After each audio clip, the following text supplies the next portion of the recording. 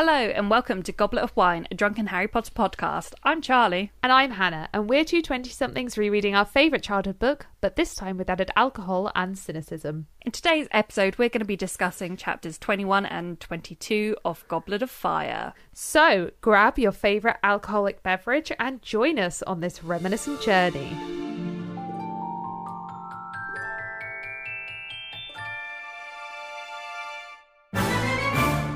Hi, Charlie.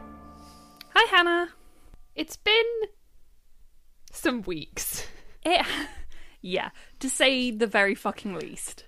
Obviously, you guys know we batch record, so the last few episodes you've listened to, although obviously there's been things going on in the world, they haven't hit our recordings yet. I mean, you guys are very aware of everything that is currently going on in the climate, including the Black Lives Matter movement, including J.K. Rowling's admitting her transphobia. It's been a really difficult few weeks for marginalised groups and everyone. And we didn't feel it was right to just start saying funnies without addressing that.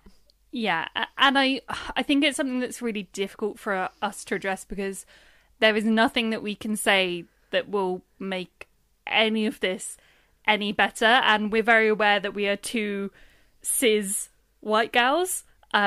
So we cannot be authorities on the subject at all. Like it is, and we've been saying this for a while, and then kind of any planning to have guests on, obviously for this season, has gone to shit because of COVID, but it is our plan to help try and, get more Black creators and more, trans creators and really creators from every kind of marginalised group onto the podcast because they can say it so much better than we ever will. Yeah, 100%. Obviously, as two white cis people, our job should be uplifting the voices of marginalised groups rather than talking for them. Obviously, we still have a voice with this podcast, and we want to use that voice and our platform in the best way possible. So to keep you guys up to speed with what we're doing and what we're going to be doing, but we donated 20% of our May Patreon to Charlie. What were the chosen charities? We did it to the Minnesota Freedom Fund before they asked people to stop.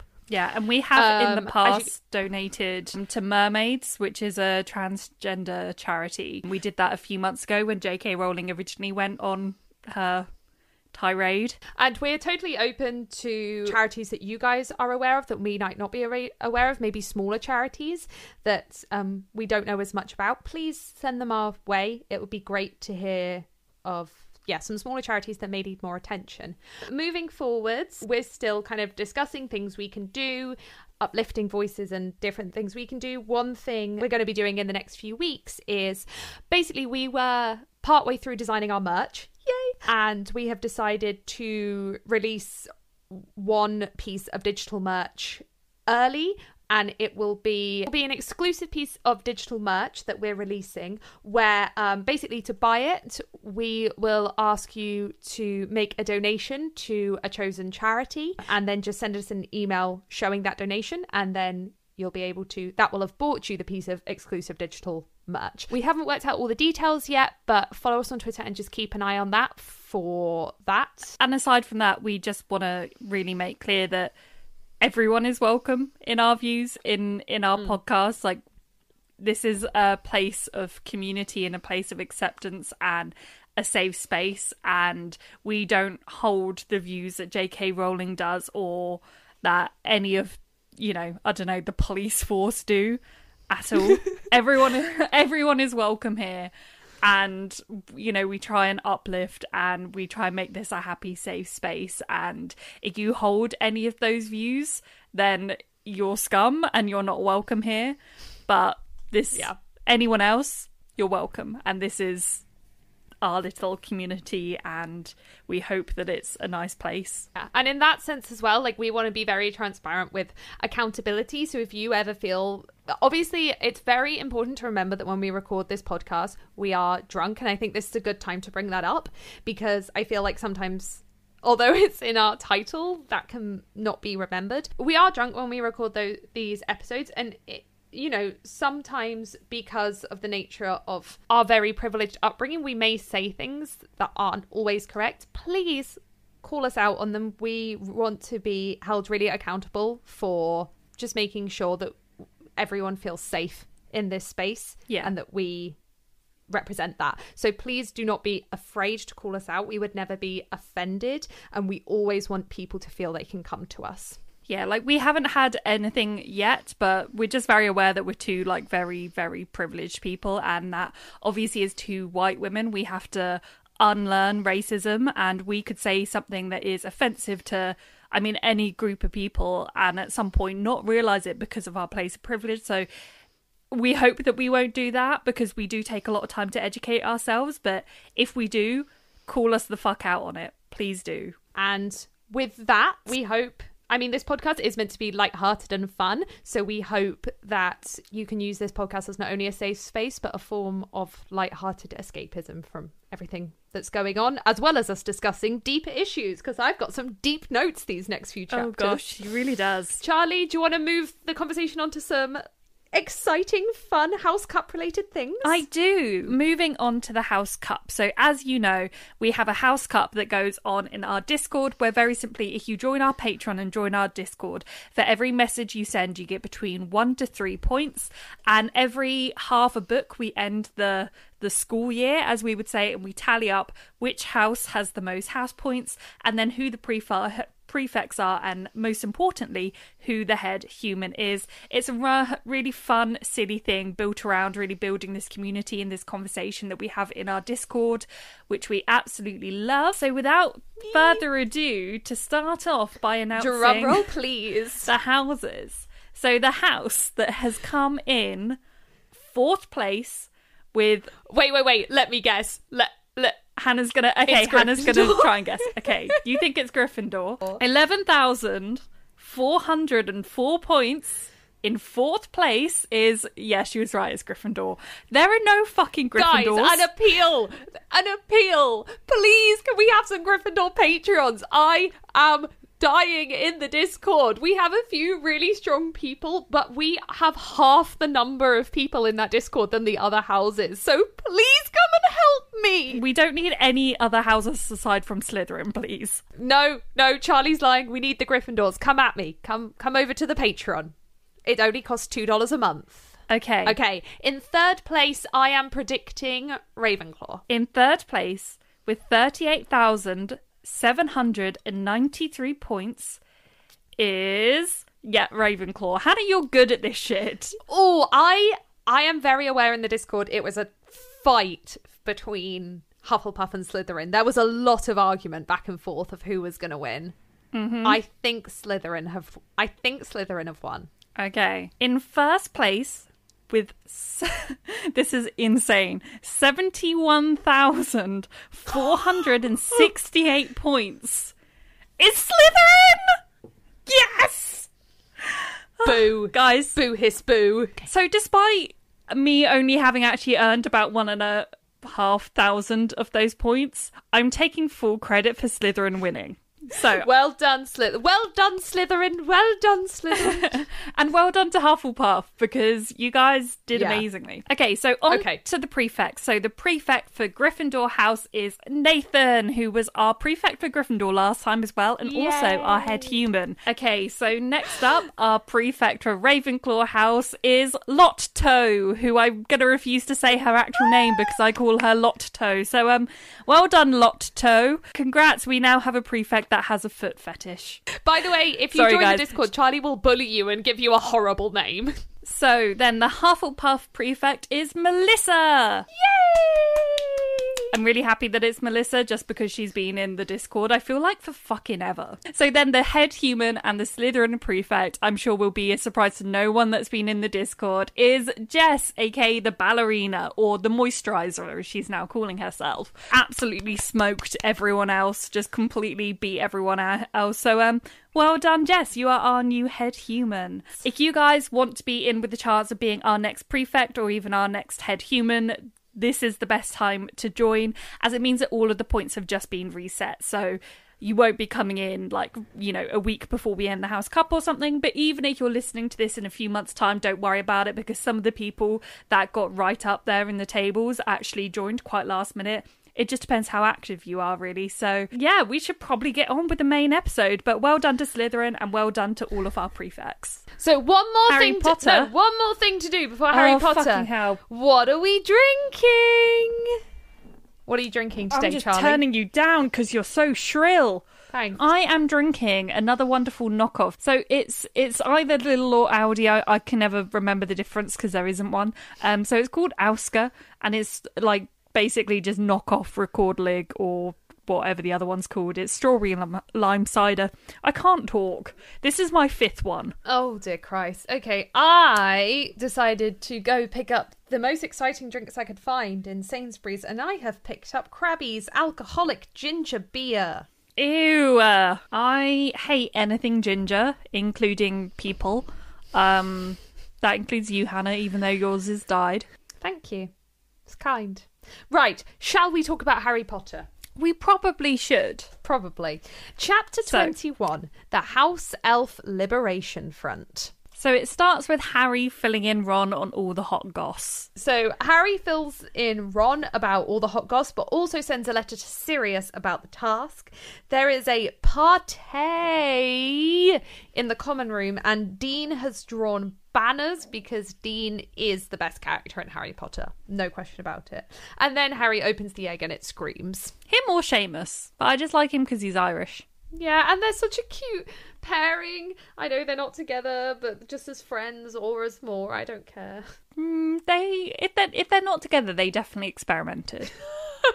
What else are you going to do in a dormitory? Anyway, Exactly. Hermione finds out about the door to the kitchens from Fred and George, and Neville turns into a giant canary. Yeah, my note about this, bearing in mind that right now, like, I'm quite stressed and I've also had a migraine for days, so my vision's really bad. So I wrote this note and then I went to reread it just before recording and massively misread it.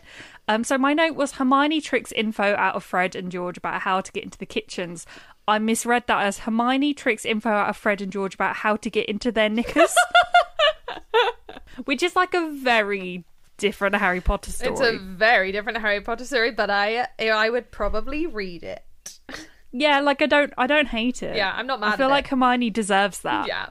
Yeah. So it's care of magical creatures, and Hagrid is trying to get the Scroots to hibernate because he thinks they might be hibernating creatures. Rita Skeeter turns up, everyone's favourite example of J.K. Rowling's blatant transphobia, and she keeps trying to engage Hagrid in conversation. She asks Hagrid whether he wants to do a feature in the paper about the blast-ended Scroots, which is really obviously her either trying to set him up or just like get information about Harry. Yeah, it's so obvious. But poor Hagrid, he's just like, oh, someone wants to listen to me. He's like, someone cares about my weird, disgusting animals. It's like whenever anyone asks me about one of my really boring hobbies, I'm like, oh my god, someone cares. Someone's asked me about the podcast. Oh my god, I'm going to just monologue for an hour.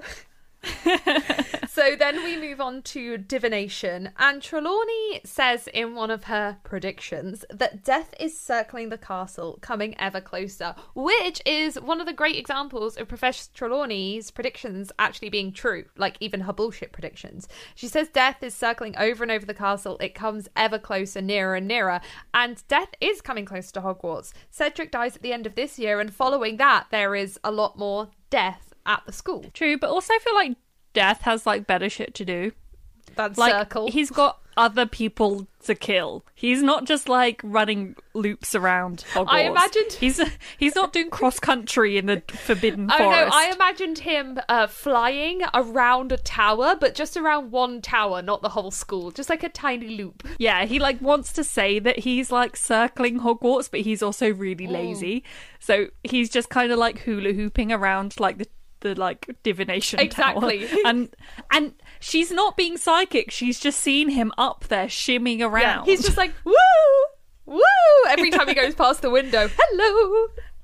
Yeah, she's like, death is circling, and they're all like, oh my god, miss, you're so deep with your predictions. But like actually she's just like looking out the window and just keeps seeing him flash by every few seconds. I love this personification of death, and I want us to remember it for the Tale of the Three Brothers.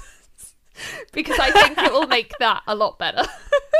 Mm-hmm. So Hermione drags Harry down to the kitchens, which is in a corridor underneath the Great Hall. And guess who's there? It's Dobby! And Winky, the alcoholic one. Winky, it's us, alcoholic and depressed. No, I'm joking. Big mood. Dobby is there. He runs into Harry at full speed.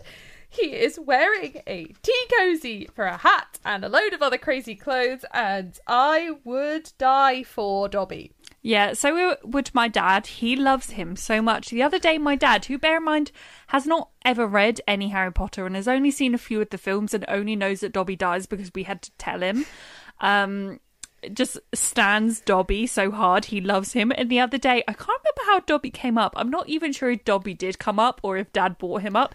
He was just like, Dobby would never die. Like, oh, no. I know Dobby. Dobby is invincible.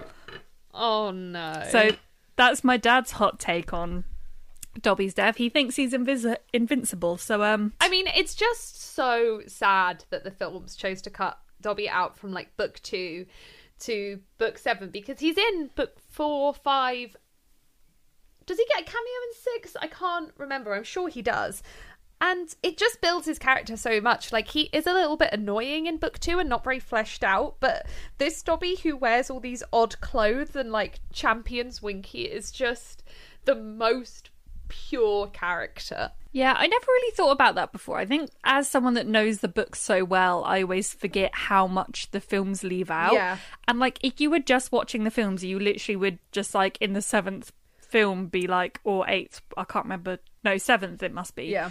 Must just be like, wait, like, oh, it's that dude from the 2nd film? Like, that's really random. Yeah, it would be like, so it's jarring. not really, yeah, it's not really built up to or explained. I still think, like, I've probably, like, ranted about this before on the podcast, but, like, the thing that fills me with most rage was a girl that I lived with in my 2nd and 3rd year of university who was like, said she was like the biggest Harry Potter fan and had loads of merch and like would do fan art and blah blah blah, was literally like obsessed with it. Used to be like make out like she was a bigger Harry Potter fan than me, which obviously I didn't really give a shit about. I was like, you do you, hon, like I'm not competing over that. But like, and then she hadn't read the books, Hannah. I would have murdered her then and there. Like, I don't care. I don't understand it, because whilst I'm like, if reading's not your thing, that's fine. I think like other forms of media are just as valid. To me, like if I love something, I want to consume as much of it as possible. And when the films leave out so much, like literally leave out like 80% of the plot, you would know that this thing that you love, you could access like another 80%. There's 80% more of it for you to enjoy. Yeah, if you're spending your just time not doing fan art and stuff, that means you're really, really invested in the world and want as much of it as possible. So, like, yeah, why exactly. not get like, what is available? Yeah, I get it. If you're like, oh, like, you know, I enjoy the Harry Potter films, but reading's not really my thing. Like, that's fine. But if you're like a like crazy intense fan, but you've not read the books, genuinely, what the fuck are you playing at? Yeah. So anyway, Dumbledore has given Dobby and Winky jobs. Winky is clearly not well. Her clothes are really stained and burnt, and she just is crying randomly. She's clearly not very well. Dobby explains he's been trying to find work for a while, but it's been really difficult because he now wants paying. Him bringing this up clearly offends the other house elves, who will start backing away. But Dobby's really proud. He now gets paid a galleon a week and has 1 day off a month. Yeah. And he states that he negotiated that down from Dumbledore that wanted to give him more. Yeah, a galleon a week. I mean, none of us believe J.K. Rowling's maths and money calculations because she is wrong about anything to do with mathematics. But she stated a galleon is around £5. So he's getting paid £5 a week and has 12 days off a year. And he uses his money to buy wool to make socks, which is just the most Hannah thing. I love him. Yeah. Dumbledore also tells him that Dobby can call him a balmy old codger. So I was thinking about something when it's kind of going into all the detail about Winky, because so like what's his face? Crouch. Yes. That's the dude's name.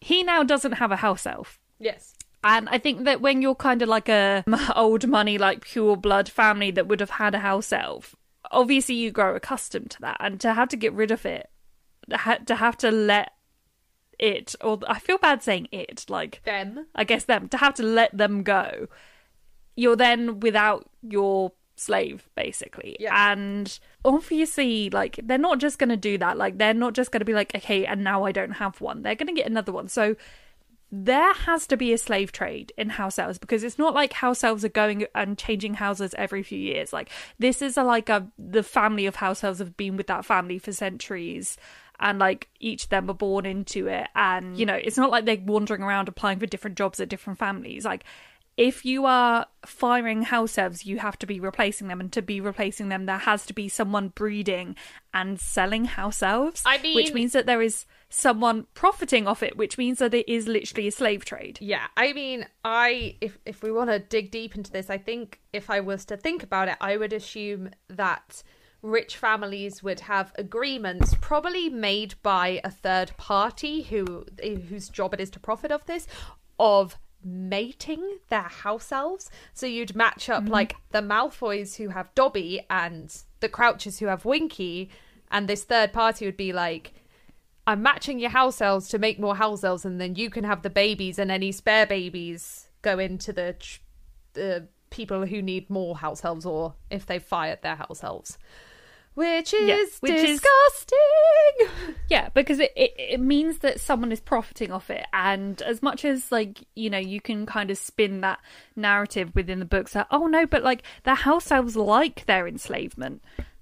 The fact stands that if someone, I mean, one, that's bullshit anyway, but two, if someone is profiting off house elves, it means that there is someone probably in a position of, like, you know, great wealth and therefore great power, that it is in their interest to keep house elves slaves, to, you know, make them be this brainwashed and manipulated and enslaved and abused race. That is within someone's interest. So it's not that, oh, they're just this race and that's what they like, which I feel like, as much as we get like one character, Hermione, being like, I think this is wrong, but we kind of never actually get any like confirmation in the narrative that is wrong, which it's kind of like, I feel like if you're going to write that plot line to say that, oh, this is a enslaved race but they like it, you need to then some point later on say, oh no, actually they don't like it, and it's been sustained for these reasons, or they have this revolution. But we never actually get that in Harry Potter, which is almost like saying, oh yeah, no, they did like it, even though Hermione said otherwise. I think the honest answer is the house elves have a very different education to us and understanding of things than humans, and they do like it. And this is where Hermione's activism takes a wrong turn in book 5, which we'll go into.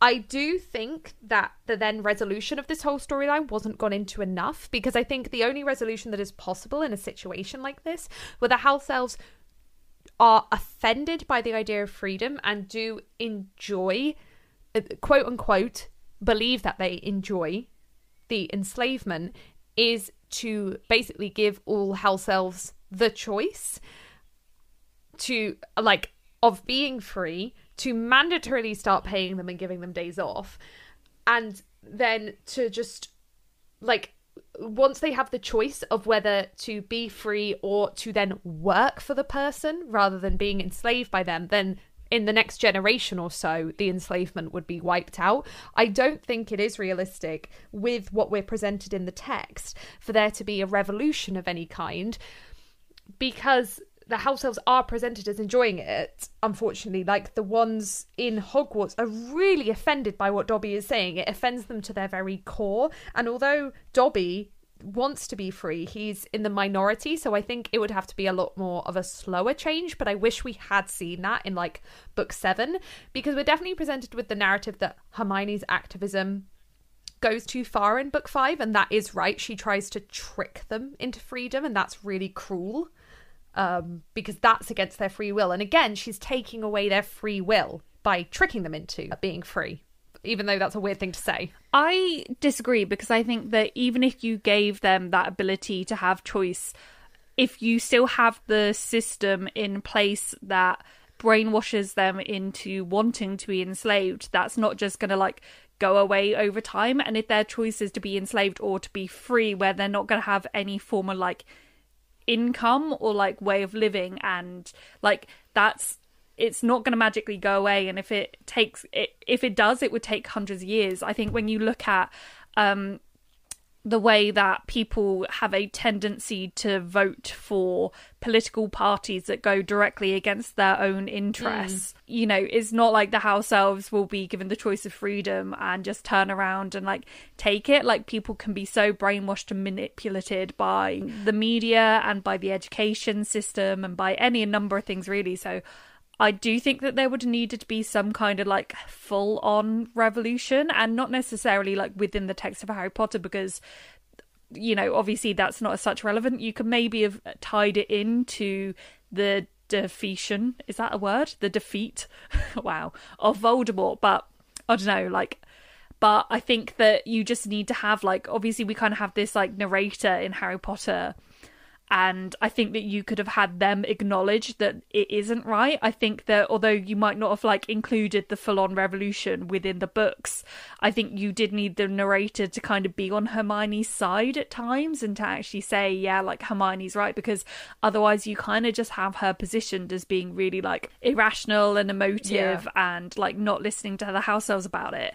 And that's wrong, because you're kind of setting it out to be like, oh no, like the slavery is fine. Yeah. And I think when you have like someone powerful and rich, probably numerous people benefiting from this house elf slave trade, they're not gonna let it go away just by letting them have free will. Even if they would technically given free will, you would still have those rich and powerful people making sure that they didn't choose free will. I think it's almost I hesitate to say this, but an over-complex issue for a children's book, because there is no exact right or wrong to this. Hermione is, of course, right in her beliefs, and a lot of the characters are wrong in their beliefs, but some of her actions could be seen as wrong. I think the key thing here that is never acknowledged in the books, that Hermione never gets the place to, is no one is asking the house elves. No one is asking them. No one is sitting them down. No one is talking to them. It's Hermione speaking for them and other characters speaking for them.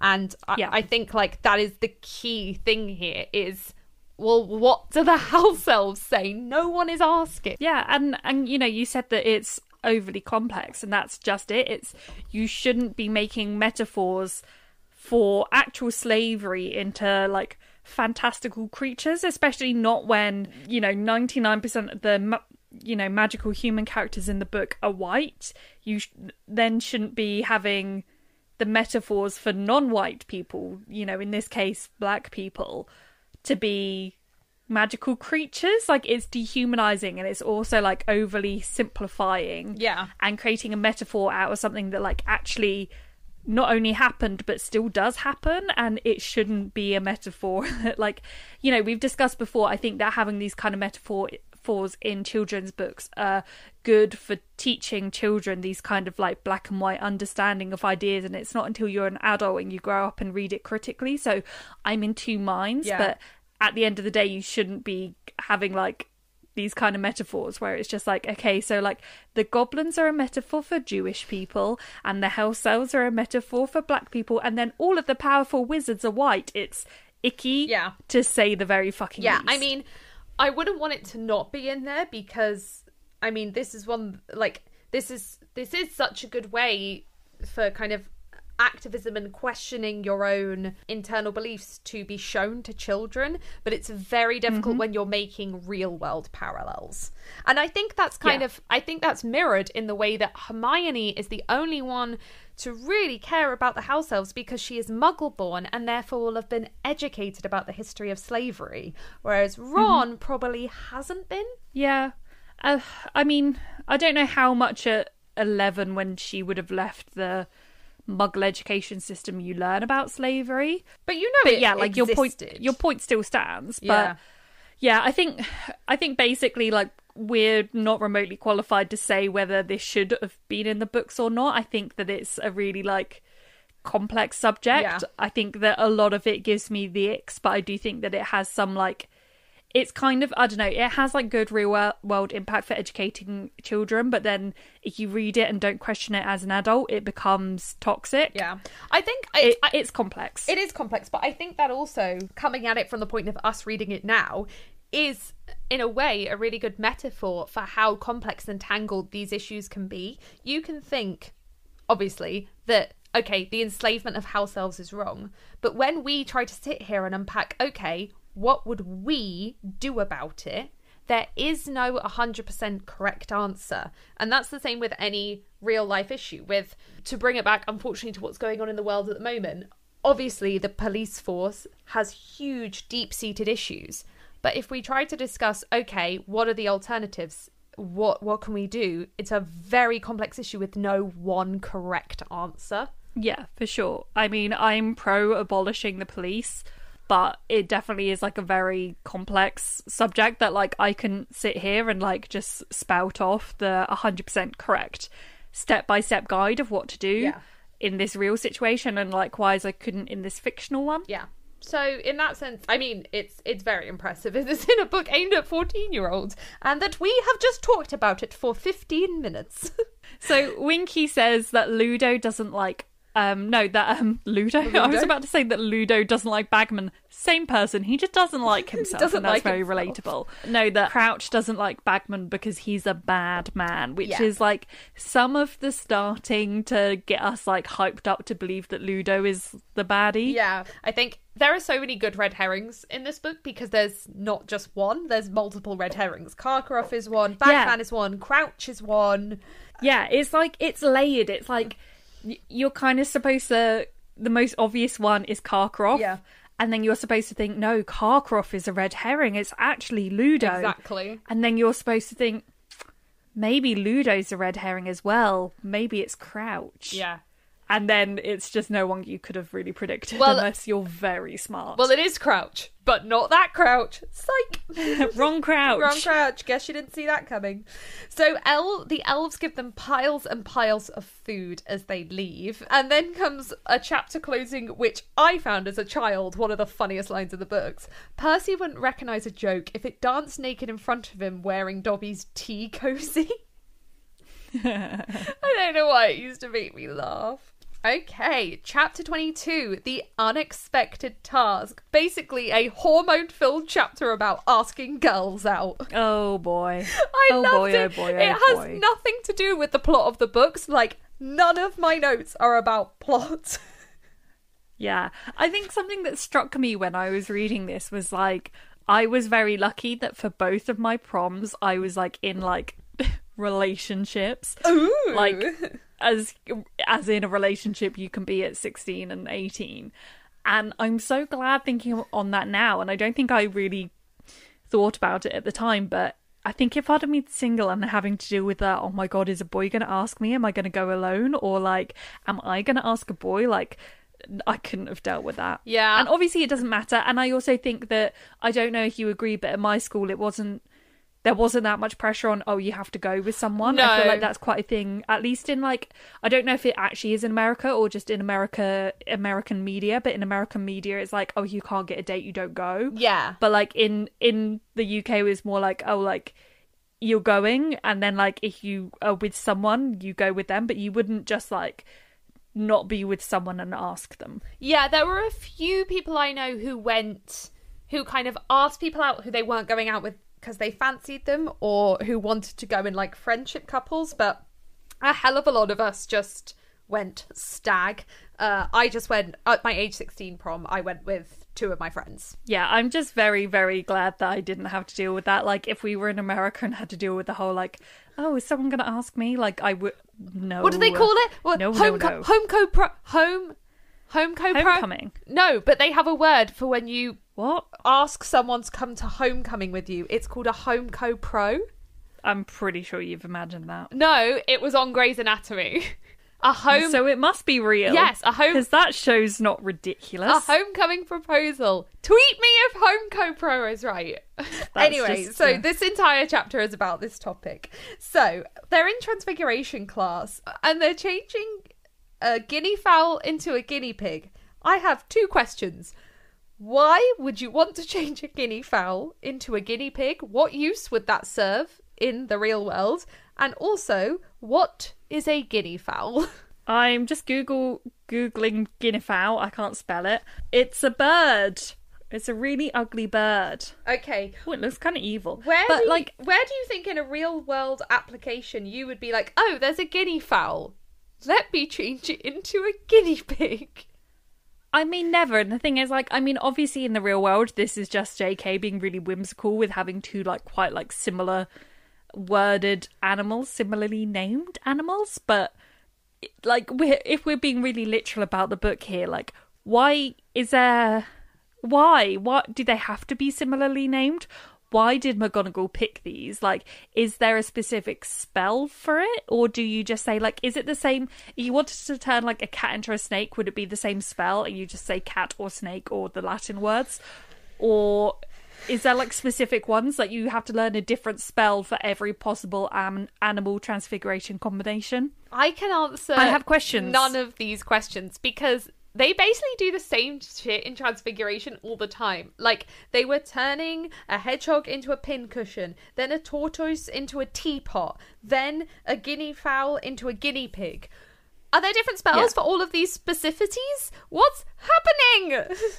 And, like, is it easier if they're already, like, quite similar? Like, a hedgehog and a pincushion, is that easier because they kind of have a vague... I think that's the belief... Because in the first book, they turn matchsticks into needles, and they are small, similar objects. I think the more different the objects and the bigger the objects, and the more complex the objects, i.e.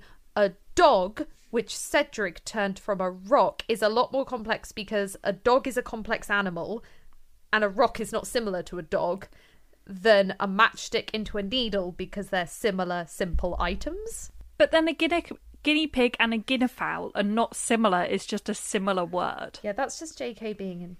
So Harry and Ron have been having a sword fight in the back of the lesson with fake wands, which is both mature and why would you do it in McGonagall's class of all classes? I know. McGonagall announces the Yule Ball. She says that it's open to anyone 4th year and up, which must have been the plan all along because... the trio got letters saying they would need dress robes. So the 4th year thing wasn't put in place because Harry got into the Triwizard Tournament. It must have always been in place. Yeah, it's a bit weird to, like, ban certain years. I mean, no one wants an 11-year-old at a prom. I guess, but, like, it's not really a prom, though, is it? It's, like, a school party. But, like, could you imagine how good... Like, they would have had, like, dorm parties, like, the lower years. I assume they would have gone been home. Good. Oh, yeah, because it was in that... I always forget that it was on Christmas Day, because, like, who wants to be having a ball on Christmas Day? I literally wrote this. I was like, for people who want to go home to their family for Christmas, that's really selfish. And also, what about different religions who might want to celebrate different things around Christmas? What's happening? Are we doing... Are we doing Hanukkah? I don't know. I don't know. It's to me, like, Christmas Day is for, like, pajamas and eating too much. Like, it's not like, oh, yay, let's get dressed up and go to a ball. But I know some people do dress up for Christmas Day, which just really weirds me out. I dress up. I mean, not, like, crazy, but I'll wear, like, a dress or a skirt and, like, do my makeup nice. That's really weird. Like, that's so weird. Like, I sometimes do my makeup if I've got, like, presents that are makeup and I want to try them out. But, like, I do, like, a full face makeup and then I'm in my pajamas. You need stretchable clothes and comfort. Well, I change into pajamas around like 6. No, I'm in pajamas the entire day. Interesting. Tweet us what you do. I've said tweet us like 10 times. So Professor McGonagall mentions that it is compulsory that Harry has a dance partner because he has to open the ball. I really don't understand how their gut reaction isn't just ask Hermione. Because they're so scared about it, you think you would just cop out and ask your mate? Because, well, Ron doesn't realise she's a woman, and Harry thinks he has a shot with Jo. I think Ron does realise. I think Ron doesn't ask Hermione because he's scared, because he actually wants to. And when he makes that comment about, oh, you're a woman, that's him trying to cover for the fact he does actually want to ask her. I feel like he doesn't realise he wants to ask her until that moment. Like, he does want to ask her, but Ron is so emotionally backwards in this book that he doesn't realise him wanting to ask her is him wanting... Do you know what I mean? Like, he can't even put those feelings together. Yeah, maybe. I also have a note just about how much I miss school discos. Oh my god, same. Like, and also, I'm going to go into this in so much more detail in the next episode, but just the excitement before discos or proms or parties. Like, yeah, that being like the highlight of your month and planning what you're going to wear. And I love shit like that. The one thing that I really miss about school discos, though, did you used to have like a sweets stand, and you used to get like either money or tokens, I can't remember, and you used to get like a certain amount of sweets to have. It was so good. I didn't at my... Do you not have that? I didn't at my... We had like Freddos. I had a sweets table, but I didn't have money or tokens at my first school because it was so small. I feel like I did at my second one, but I can't remember. Yeah, we used to have like, this, by the way, guys, this is talking about like primary school discos, not our like balls. The balls was more like alcohol and shit. Primary school discos were banging though. The highlight of one of mine was my mum bought me put in wash out pink hair colouring. Oh yeah, my mum always used to almost kill me by spraying so much glittery hairspray at me. Oh my god, that I would suffocate. The glittery hairspray, and I used to put the beads in my hair like I was in S Club 7. Yeah. I am remembering it with so much excitement right now. And hair crimping, and also that machine that had those like you would put in like the different colour kind of like clay things, and then you used to like run it through your hair and it would just give you like a big greasy streak of like red or pink or whatever colour you put in it. Or do you remember those machines that would give you, oh my god, what was it called, where you'd wrap thread around your hair? Yes. But there was... Or the ones that would like plait it. Yeah, and there was machines that would do that, apart from it would never work and your mum would have to cut your hair because you'd got it so tangled in that machine.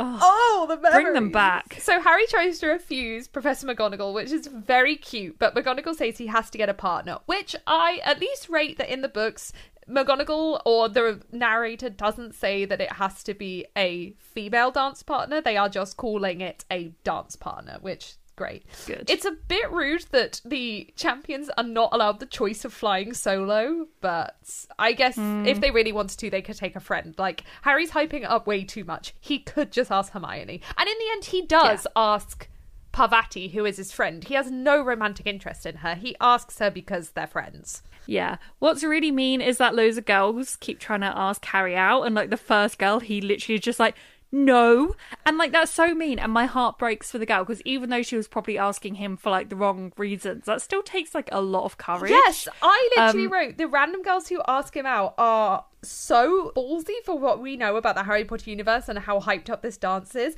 Like, they are amazing that they're asking him out, and Harry is such a douche. Yeah, but also I won't lie, like I wrote the note that this is really mean, and then I remembered that I've done this on several occasions. Because it's really bad. But like when guys come up to you, I'm sorry, most of the time they're really like creepy, gross gross guys that are like twice your age and are just like creepy and weird. So then the couple of times when like normal guys have come up to me in public and asked to talk to me or asked for my number or something, I'm always just like, no, fuck off. And then I actually look at them and realise that they're like about my age and look kind of normal and nice and like just look really hurt that I've just been like, fuck off. Then I feel really bad. But it's just because I start to say fuck off before I even register who is talking to me, because it's so annoying that like you'll be walking somewhere and someone just comes up and like does that. Yeah, that is always weird when people do that. I'm like, I respect how bold you are, but I am not giving you my number in the street, sir. You could murder me. Yeah, but then also you think that's what people used to do. That's how people used to meet. And now it's just like, find me on Tinder or you're weird. Have I ever told you the most romantic thing that ever happened to me? No. I went to Brighton. If it wasn't Neil, I don't want to know. It wasn't Neil. And nothing ever came of it. I went to Brighton on a day trip and we went to an ice cream parlour, and the guy who was serving me ice cream was like flirting with me and I was flirting back. He was nice looking. I was single at the time. And he gave me, like, you know, one of those, like, stamp cards that you fill up to get a free ice cream. And I was like, oh, no, I don't live here. It's okay. And he was like, no, take one. You might come back at some point. And I got home and he'd written on the back of the card, to the pretty blonde girl, you stole my attention. This is my number. God. Please text me. I was like, oh, my God, is it 1950? What is this? my worst one ever was when I'd been on a date and I was really fucking drunk, because this was back when I was even worse at dating than I am now, and literally just used to get horrendously drunk before the dates. And and it was like a pretty like mediocre date, to be honest. Like, it was fine, but not great. And then on my way back, I was like walking, like, you know, the road to my house, I was walking down there. Yeah. And like a meter in front of me was this guy, and we were both very obvious. And this was like at like, I don't know, 1 a.m, something like that. We were both very obviously absolutely steaming. And somehow we got talking about the fact that we were both so drunk, and just had this really like drunk conversation. And I was so drunk, I can't remember what he looked like, aside from he was tall and brunette, which, Hannah, you know is my type. Yes. And then, so we got to my house, and then he asked for my number. And I was drunk, so I gave it to him. But I was so drunk, and he had an Android. And, like, I remember just doing it at the time and just putting my number into his phone and just, like, really confidently just, like, did it. And then, like, the next morning I woke up and I was like, I was so drunk, there is not a single hope in fucking hell that I spelt my name or my number correctly. No! Especially because it was an Android. So, like, a different keyboard. And I was just like, because I can't type when that drunk anyway. I was just like, there's no way, like, because it's not even like I typed out my number and like struggled and kept removing bits. I literally just typed out my number in his phone. That dude probably had gibberish. It was probably the ABCs in his phone. So obviously I never like heard from him, because he probably tried to like, or just didn't remember me, perhaps because he was that drunk as well. But the thing is, he said that he lived on my road, so now, and I still live there. I've spent like the past 3 years, whenever I see like a tall brunette dude looking at him like, is it you? I'm sorry, I'm still holding out hope for you and the Pret guy who sometimes gives you free croissants. No, yes. He's not my type, and he looks quite young. I don't care. Anyway, so... But, like, it just destroys my ego whenever I go in there and he doesn't give me free food. Now I'm like, did I get ugly? Feel sorry for me, I've never been given anything free at a Pret.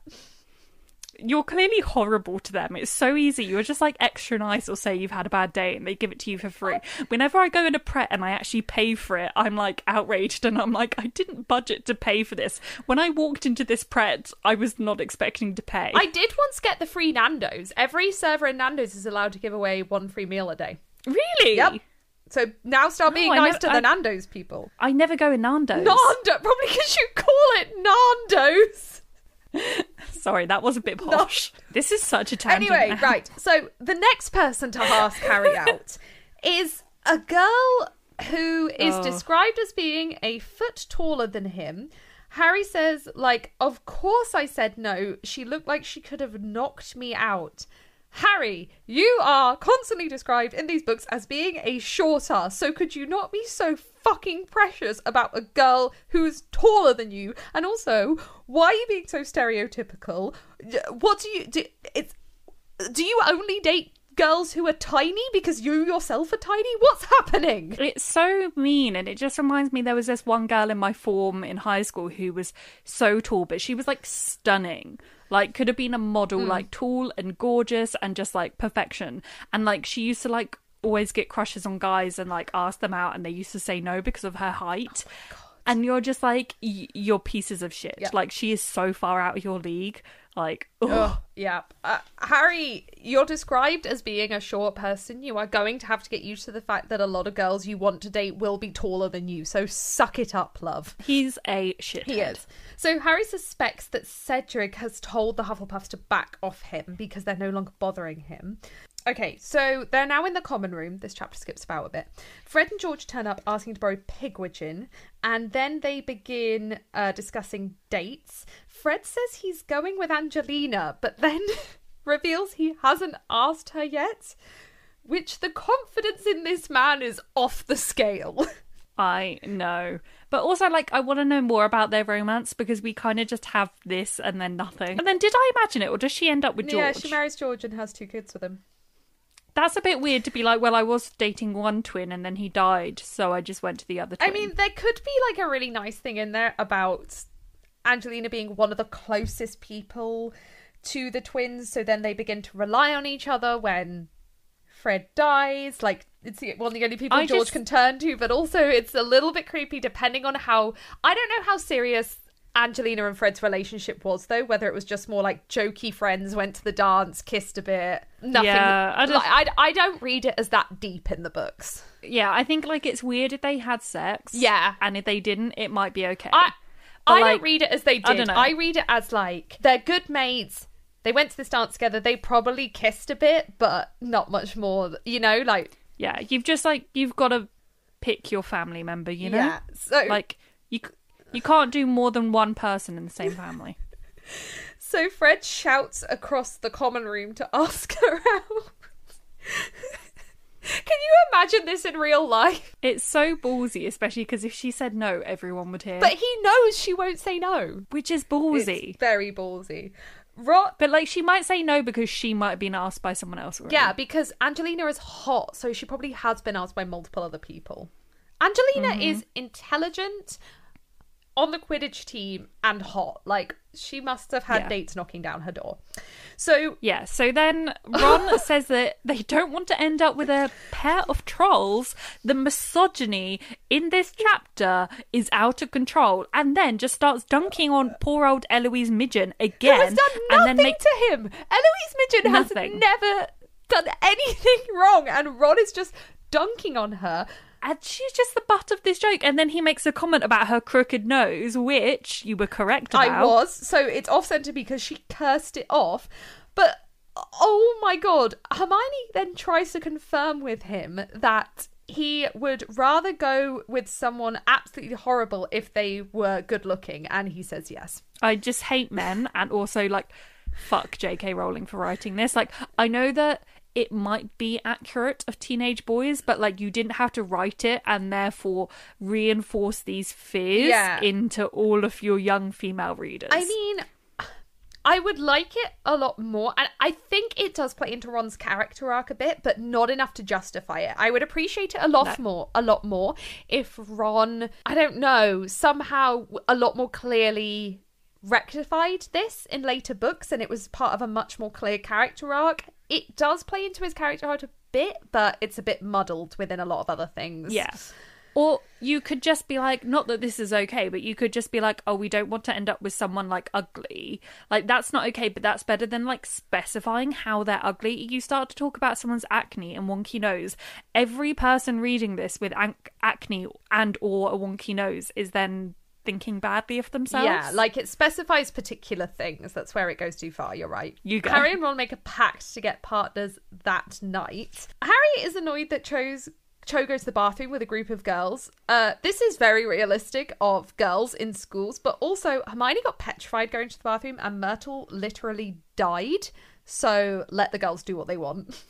Yeah, but also as a girl, you have to go to the loo with someone else so that they can do the dryer for you. Did you have this? That was never the reason why I went to the loo with people. Why?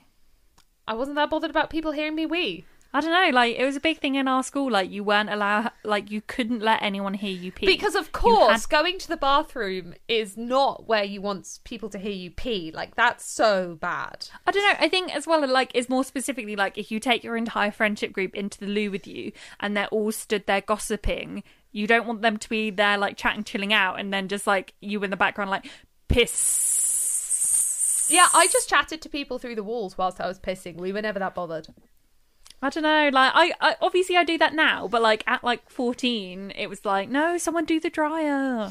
So Harry grabs Cho for a word and gets all tongue-tied. He's like, we're just going to go ball.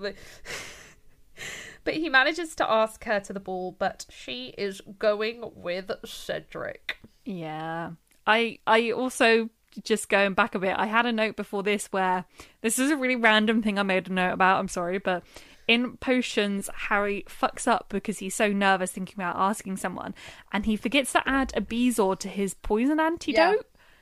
But we later, in another book, obviously find out that a Bezoar alone is a poison antidote. So, like, why is it going in an antidote? I think a Bezoar is, like, a catch-all cure-all, but not perfect for, like, specific potions, as in, like, it will stop a lot of the effects, but you need something more tailored for specific things. Do you know what I mean? Yeah, that's a good point. Anyway, that was such a random note. No, it made sense. Continue. Ron, he goes back to the common room, and Ron is in a complete daze because he asked out Fleur to the ball. I just, like, I hate it. I hate, like, any, like, nerdy, average-looking guy that just, like, thinks that he can get the most gorgeous girl in the world. Like, that's a bit cruel. Do you know, he can if he's a nice person.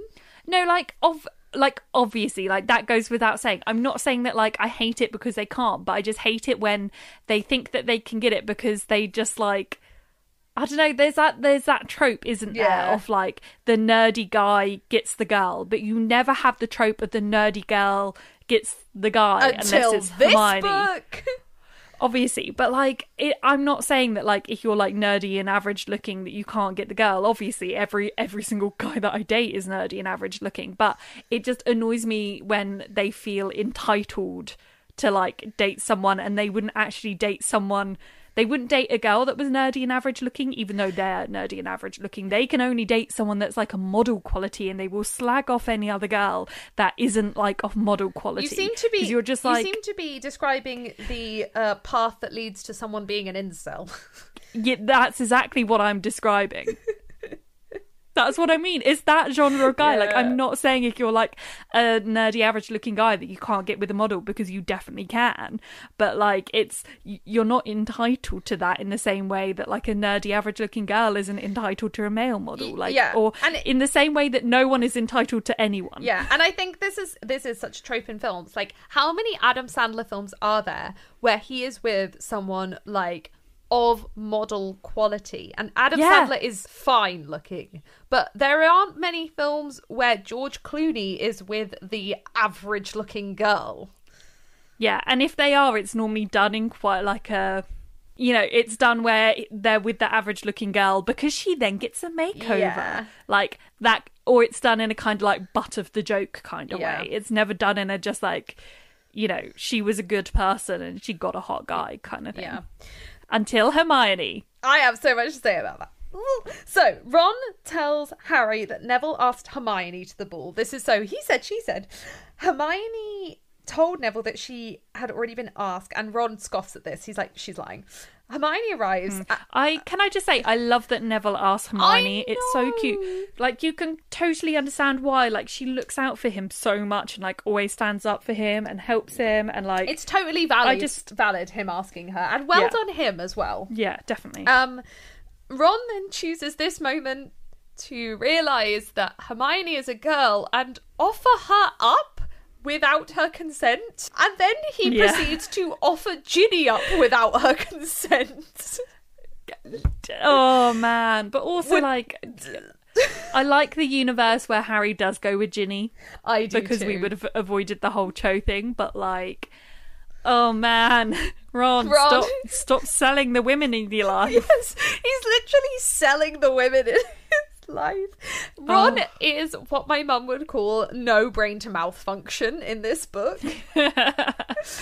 Yeah. Hermione is, for obvious reasons, pissed and storms off. Ron offers Ginny to Harry, but Ginny is going with Neville, which is fair, very cute.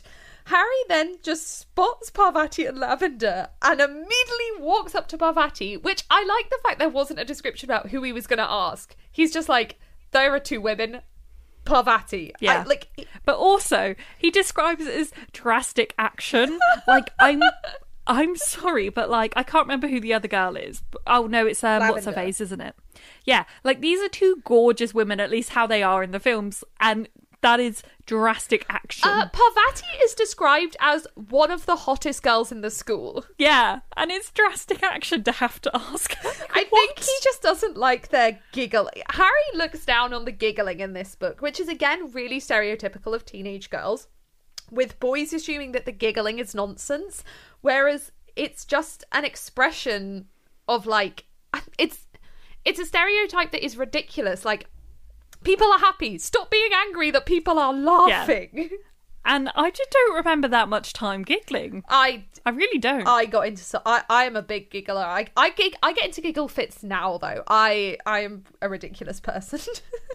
I don't know. Maybe I just never had any joy in me. Maybe. Parvati then... in the trope of offering women up, Parvati then offers up her twin sister Padma to Ron. Yeah, my last note of this chapter was just like mediocre men with too higher standards. Harry and Ron need to learn some lessons. Parvati and Padma sound like lovely, lovely people. Yes, that they were done dirty in the films with those outfits. Oh my god, I have read so much about those outfits since then and how they were based off like nothing actually culturally relevant to any particular Asian country, and it was a white woman who just designed them. We'll get into it in the film. So yeah, that was my notes on that chapter. I've got to say, I fucking love that chapter. It's so good and petty and trash, and I do enjoy that it adds like nothing to the actual real serious plot, because I would just read books and books and books off that nonsense. And it brought back so many memories for me. Like, although we're annoyed at like Ron's misogyny and the stereotypicalness of the giggling, it does bring back these memories of also how important things were in school. I was talking to this with Neil the other day. I really hate when online teenagers' likes and dislikes are seen as trivial. When a boy band becomes a huge obsession, it's like, oh, just teenage girls like them.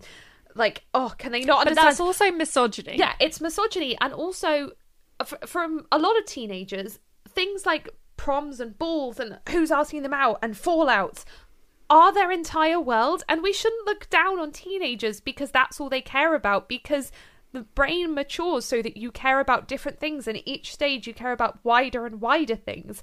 Like, it's totally normal for 14-year-olds to feel so deeply hurt when a band breaks up, because at that point in their life, that is their whole world. They're not going to understand the pain of, like, losing a job or something like that. The pain of a band breaking up is their whole world, and we shouldn't trash people because their worldviews are...